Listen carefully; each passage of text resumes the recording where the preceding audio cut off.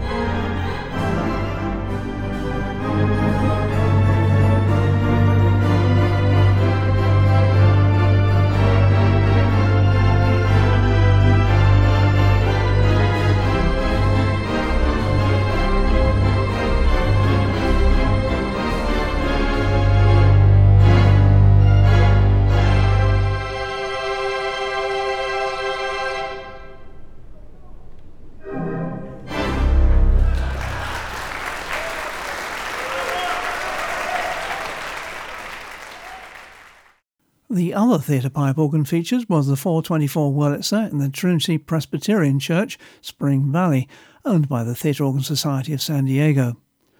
Artists presented there were Jonas Norwell, Ryoki Yamaguchi from Tokyo, and the local lad from Los Angeles, Mark Herman. Described in 1924 as a novelette foxtrot and composed by Bernard Barnes, here's Mark's Dainty Miss.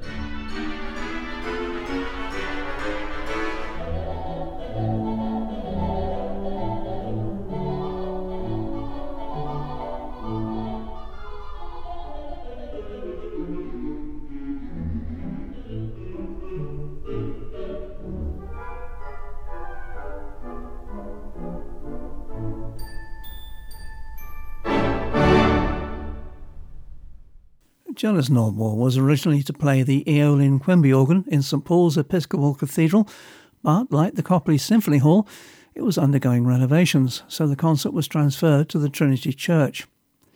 There are 5 tracks from Jonas on CD1, including this charming Valse Bleuette by Riccardo Drigo, which dates from 1906. Unusually, all of the Trinity recordings were made via the organ playback system to enable optimum placement of the microphones in a quiet auditorium.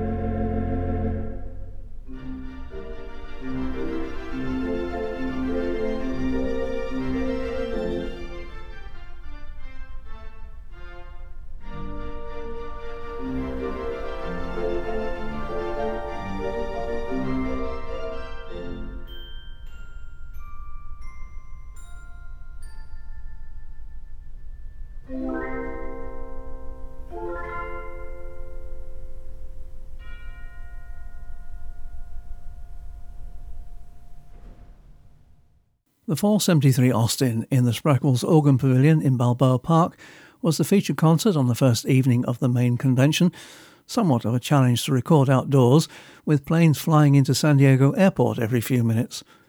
Relatively close miking up high in front of the chambers achieved remarkably noise-free results, as you'll hear on Gilardi Eddington's arrangement of Leroy Anderson's A Trumpeter's Lullaby.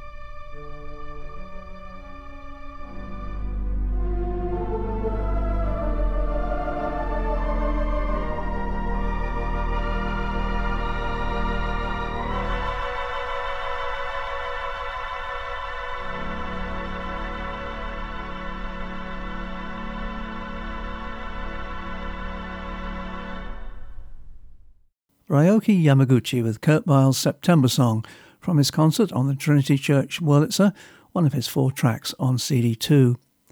Ryoki started his music studies on piano at age 4, then adding Hammond 2 years later, but it wasn't until he was 19 that his interest in pipe organs blossomed.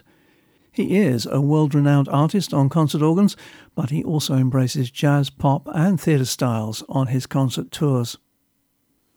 The San Diego convention had more than its fair share of last-minute problems. Walt Stoney was scheduled to play the finale concert on the Balboa Robert Morton, but came down with the COVID virus shortly before he was due to travel. His place was taken most ably by the convention MC Ken Double, who has 5 selections on this double CD release, the finale of which is Julie Stein's Everything's Coming Up Roses.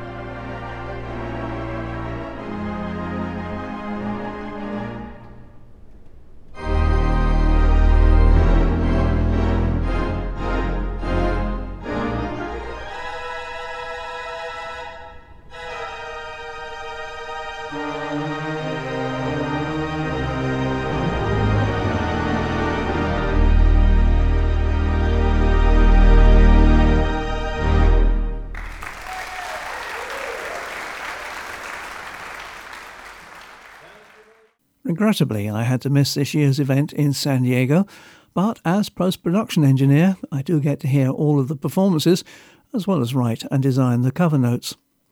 There's a total of 29 tracks with around 140 minutes of entertainment on the 2 highlight CDs, a mixture of the well and lesser-known repertoire from 7 top-flight artists, but there's only a limited number for sale from the ATOS, for which there's a link on today's playlist.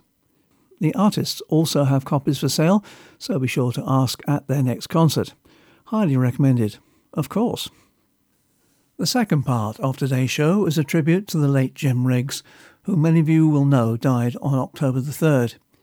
He had suffered from various health issues all of his life, and he bravely decided to let his chronic kidney disease take its course rather than seek kidney transplants. I was privileged to speak at length with him by phone sometime after I produced Hot Pipes 287, which featured concert selections which he didn't release commercially. I was inspired by his fortitude, but greatly saddened, of course, by his decision. He had no regrets, having had, in his words, a wonderful life, full of great experiences.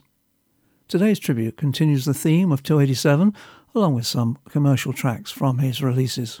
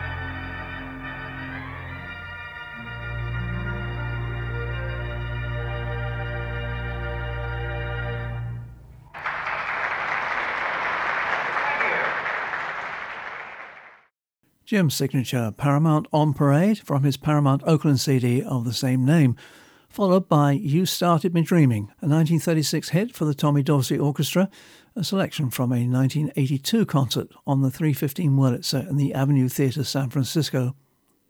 That track and a number to follow come courtesy of Matthias Bombal in San Francisco, who is digitizing a huge collection of recordings passed on to him from the NorCal archives. Jim's artistic influences included Jesse Crawford, Jim Roseveare and Sidney Torch, and his recreation of the latter's most famous recordings were a highlight of his concerts. Dance of the Blue Marionettes was one of only 2 Torch arrangements that Jim recorded commercially.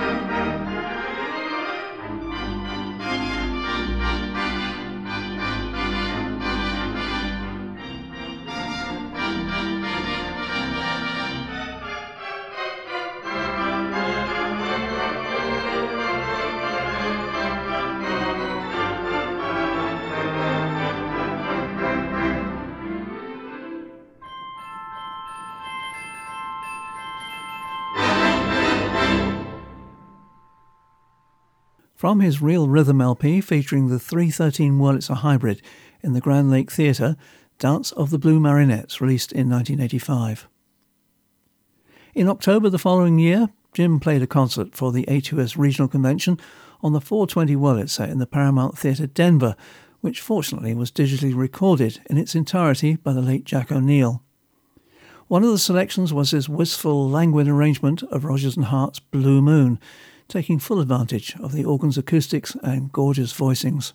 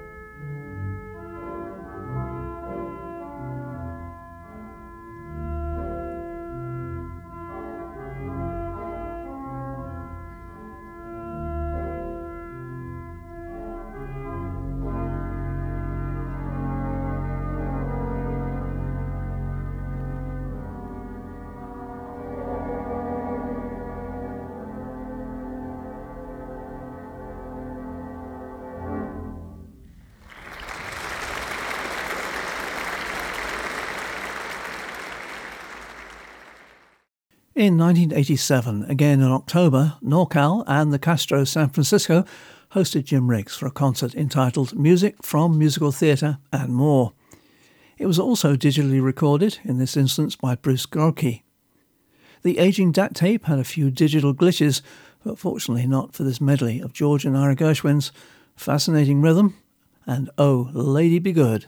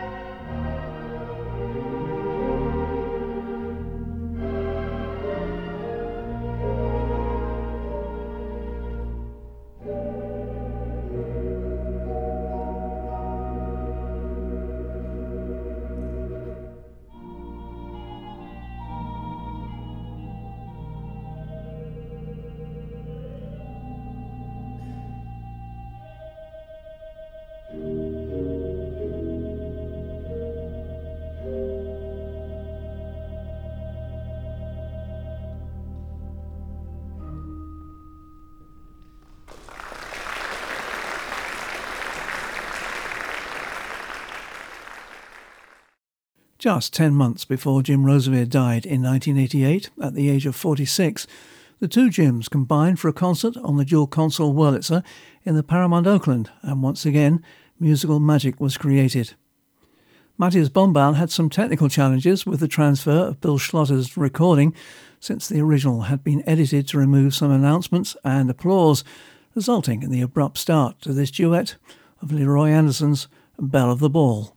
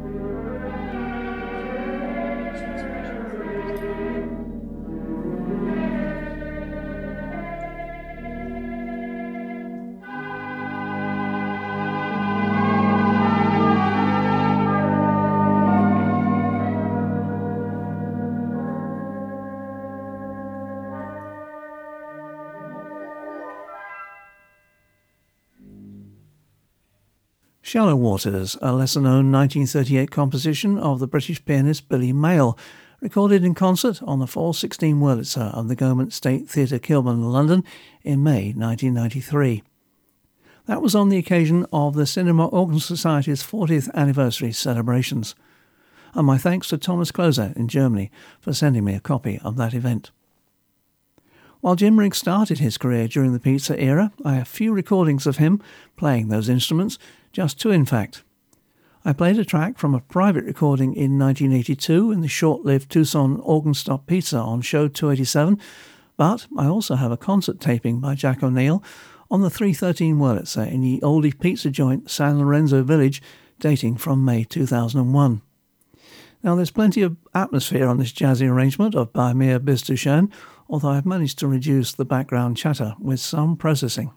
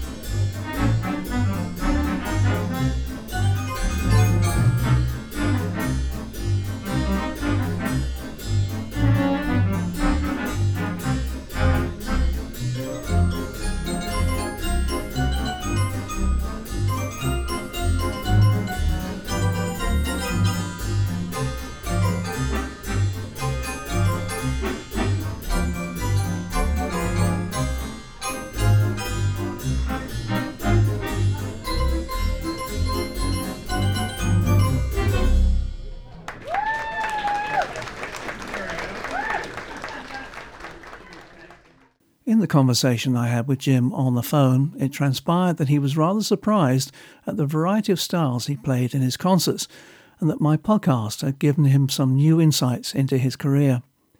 Thankfully, for the most part, Jim was very happy with the material that I chose, with only an occasional wince at something he didn't like, which is perfectly normal for professional artists. In 1996, Jim again visited Europe, this time including a trip to Bray am Rhein in Germany to play for Ralph Krampen on his 3/7 Compton from the Regal Putney to London.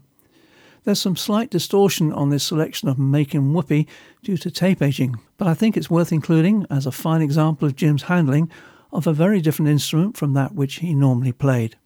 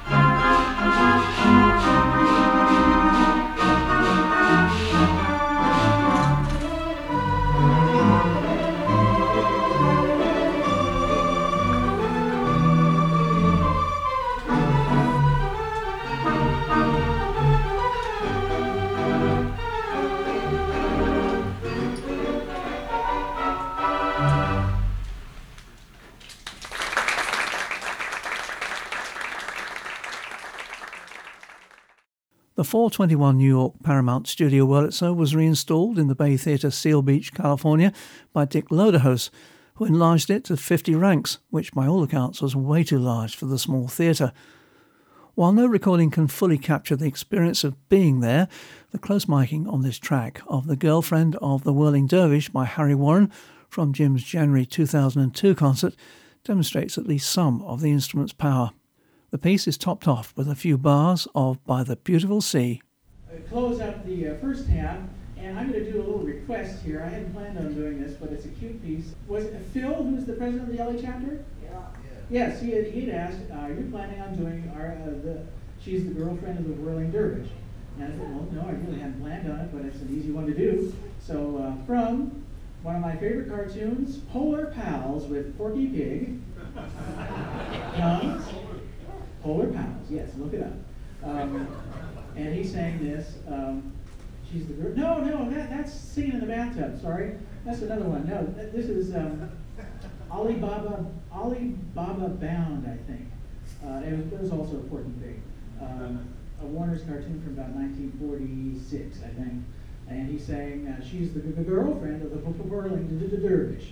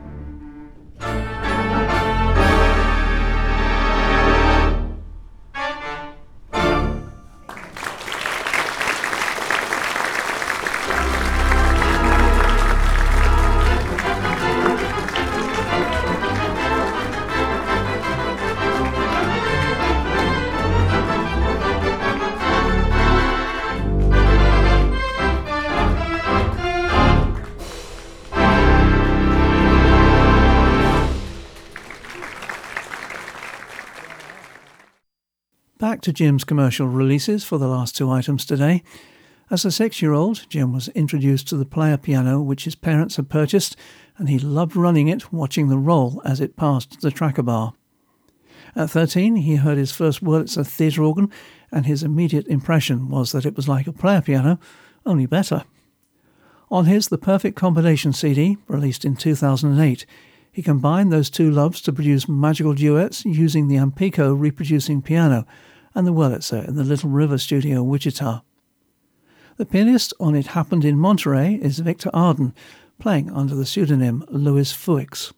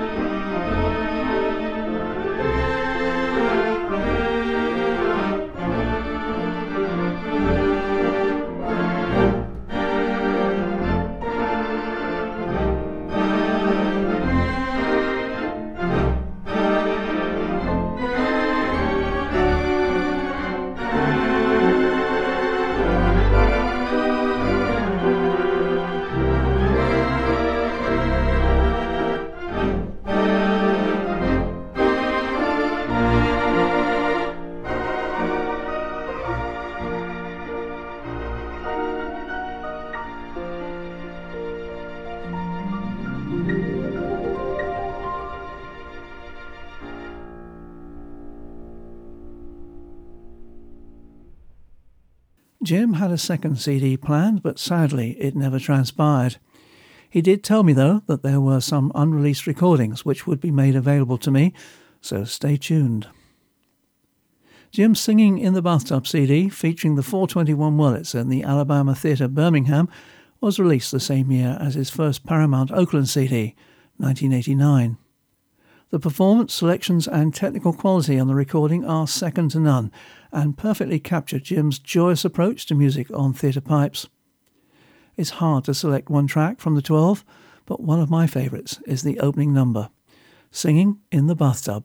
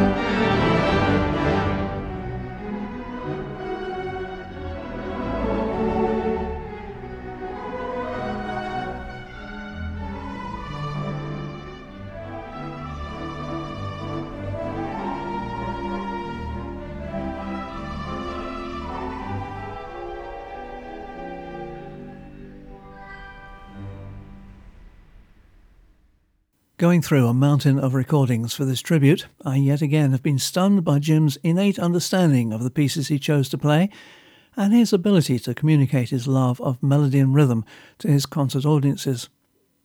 While some may dismiss the music of the jazz era as being irrelevant to today's audiences, it is supremely suited to multiple keyboards and air-through pipes.